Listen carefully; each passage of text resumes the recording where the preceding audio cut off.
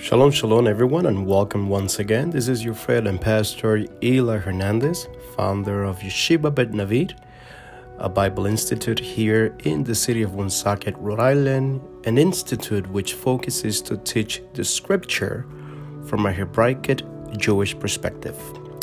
This week's Torah portion is titled Tetzaveh, and the meaning of the word Tetzaveh is you should command. I would like to take this moment to speak to you about different elements that we get to see in the Mishkan, in the tabernacle. Different things that are also revealed in the Mishkan. Different things that are commanded also in this Torah portion for the Mishkan. I would like to speak about the Shekina, which is known as the visible presence of God. I would like to also speak about the oil for the lamp that is used, and eventually, last but not least, about the priestly garments. In this week's portion, Tetzaveh, which we read in the book of Exodus chapter 27, verse 20, the Creator tells Moses to command the children of Israel to provide pure olive oil to feed what is called the everlasting flame of the menorah. It's during this week's portion also that the Creator explained to Moses the principles of the priestly garments worn by the Kohanim, the priest. Now, this part of the portion, I need you to understand that it's a continuance of last week's Torah portion titled Terumah. I don't know if you remember, but just to give you a reminder and refresh your memory, I'm going to read from the book of Shemot, book of Exodus, chapter 25, verse 2 to 8, and it says the following. Speak to the people of Israel that they take from me a contribution, terumah. From every man whose heart moves him, you should receive the contribution for me. And this is the contribution that you should receive from them: gold, silver, and bronze, blue and purple, and scarlet yarns, and fine twisted linen, goat's hair, 10 rams, skin, goat skin, acacia wood, oil for the lamp, spices for the anointing oil, and the fragrant incense, onyx stones, and stones for setting, for the ephod and for the breastpiece. And let them make me a sanctuary that I may dwell in their midst. This is so powerful, this ending part of the book of Exodus, chapter 25, verse 2 to 8, that last verse. Let them make me a sanctuary that I may dwell in their midst. And believe it or not, that's where we get the word Shekina, because the word that appears there in Hebrew is Shekan. And in Judaism, the term Shekan or Shekina is the Jewish analog to incarnation or manifestation of the invisible God. For example, when you read in the Talmud, in the section of Megillah 29:8, it says, when they, Israel, went into Egypt, the Shekinah went with them. In Babylon, the Shekinah was with them. The Rambam, in the 11th and 12th century, holds that the Shekinah can, what is known in Hebrew, migashem or mitkashem, which means to incarnate on a corporal shape. As an Ashkenazi tradition has it, according to Exodus chapter 3 verse 2, they said, know that the angel of the Lord appeared to him in a blazing fire out of a bush, referring to God himself. And something that sometimes we overlook is that when we read in scripture the title Malach HaKavod, which is known as the angel of glory, this principle, according to Kabbalistic test, is applied to the very Shekinah of Elohim, to the very presence of God. So, if we read in context, what we get to learn is that, number one, we know that the Mishkan, the building of the Mishkan, the idea of the Mishkan, came after the rebellion of the golden calf. Yet, the Creator still wants to have relationship with His people, and He's asking the people, let them build me a sanctuary so I could dwell with them. In other words, the responsibility falls in the people. they are responsible to bring everything that is necessary for the Mishkan to be built. And not only it needs to be built, but it needs to be built according to the patterns, the principles, the measurements that the Creator is given to Moshe. Every single detail that God is given to Moses must be really applied at the moment of building the Mishkan. Now, most, if not all, of these items were not essential for the construction of a functional tent. I need you to understand that. Obviously, God did not want a tent that was merely functional. He commanded the Israelites to give items that would adorn and beautify the Mishkan and the priesthood. This is so powerful. The Creator is giving all these details to Moshe because the Mishkan is not only to be a building, but it needs to present the beauty of the Creator, the beauty of the heavens, and also it's applied to the priesthood. And we're going to talk about that later on. Now, on this week's portion, the main concentration on the entire portion, if we read upon it, it has to do a lot with the oil for the lamps. It has to do with the menorah. It has to do with the priestly garments. But let's talk a little bit about the oil that it was set aside for the lamps. According to what we learn, when the Creator is asking the people to bring pure beating olive oil for the light, is asking for a specific type of oil. According to Jewish tradition, only the first few drops of what is known in Hebrew as the shemen, the oil press from an olive, were to be used for the menorah, since this was considered to be the first fruit of the olives and the brightest of all oils. This is so powerful. According to Jewish tradition, obviously, this is not just any random oil. It has to be the first pressed, the first few drops of the oil that has been pressed from an olive.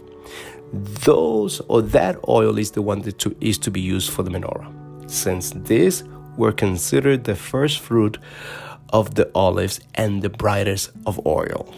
Now, the menorah was lit every afternoon and will burn throughout the night.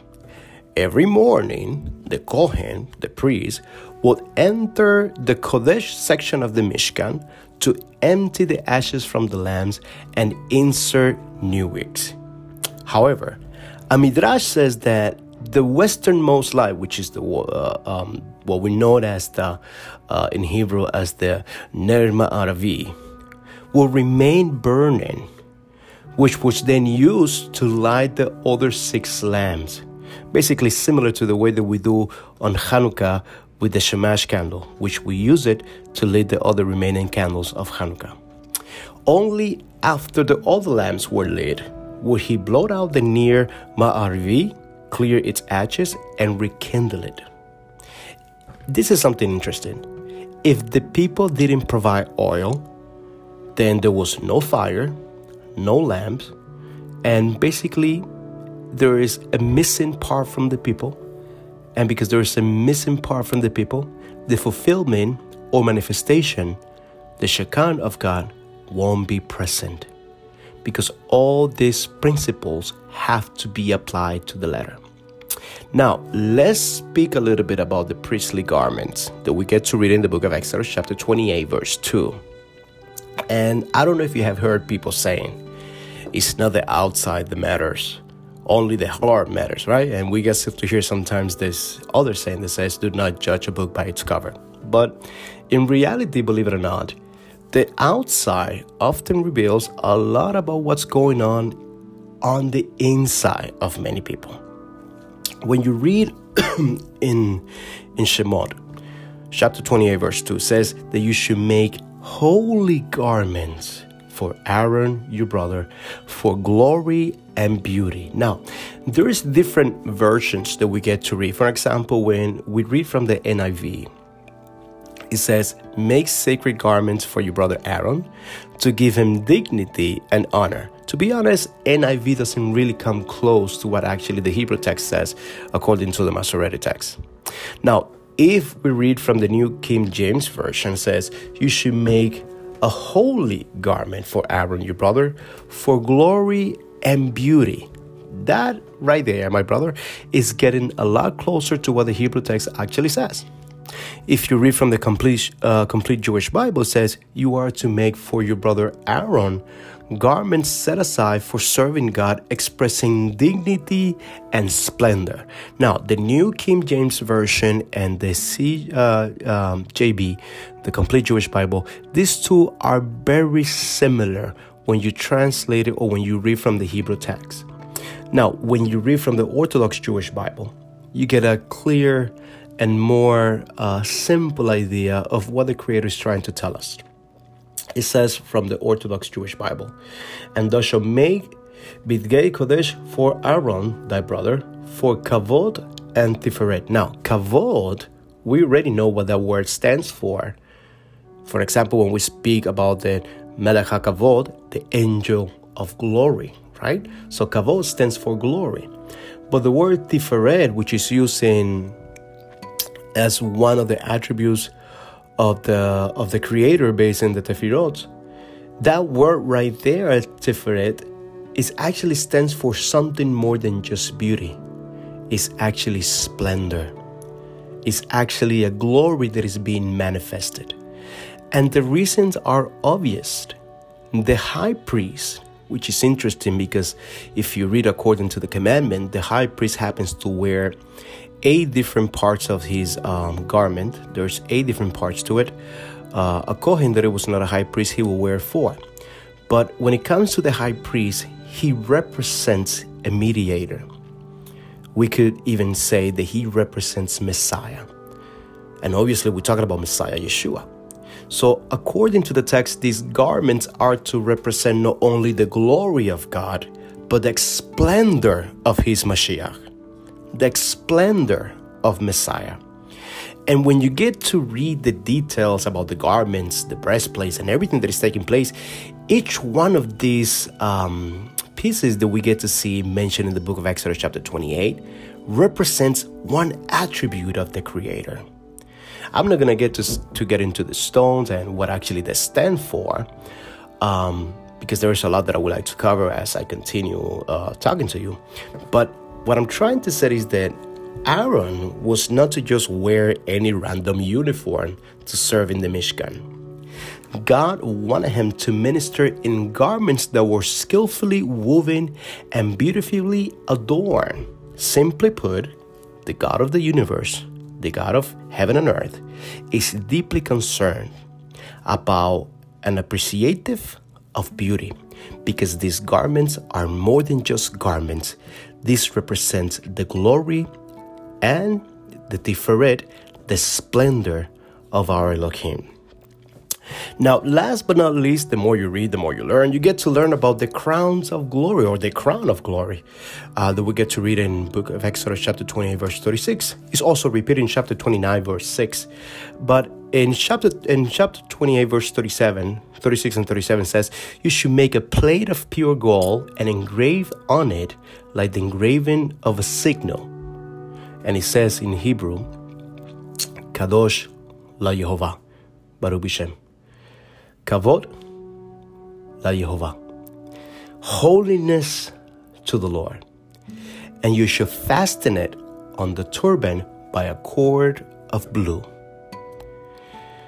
Now, this crown as well is to represent not only the kingship of God, but also his priesthood.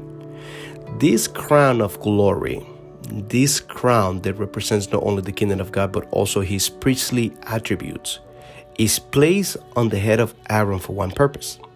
And I don't know if you knew this, but many times a priest would take an office, and that office will be the office of a kingdom or a king.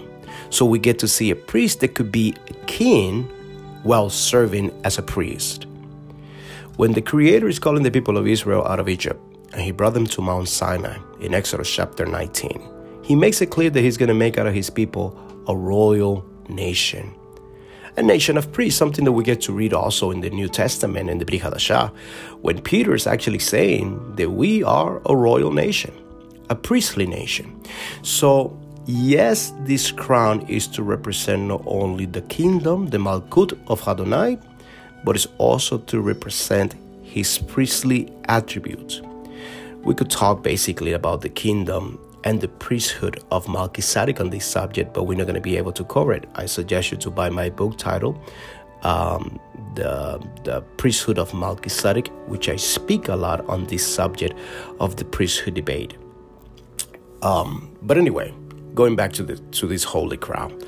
In Christianity, in Christian theology, we have here people saying that there are 5 different crowns, also known as the 5 heavenly crowns. But all these crowns, believe it or not, according to Scripture, is one and the same.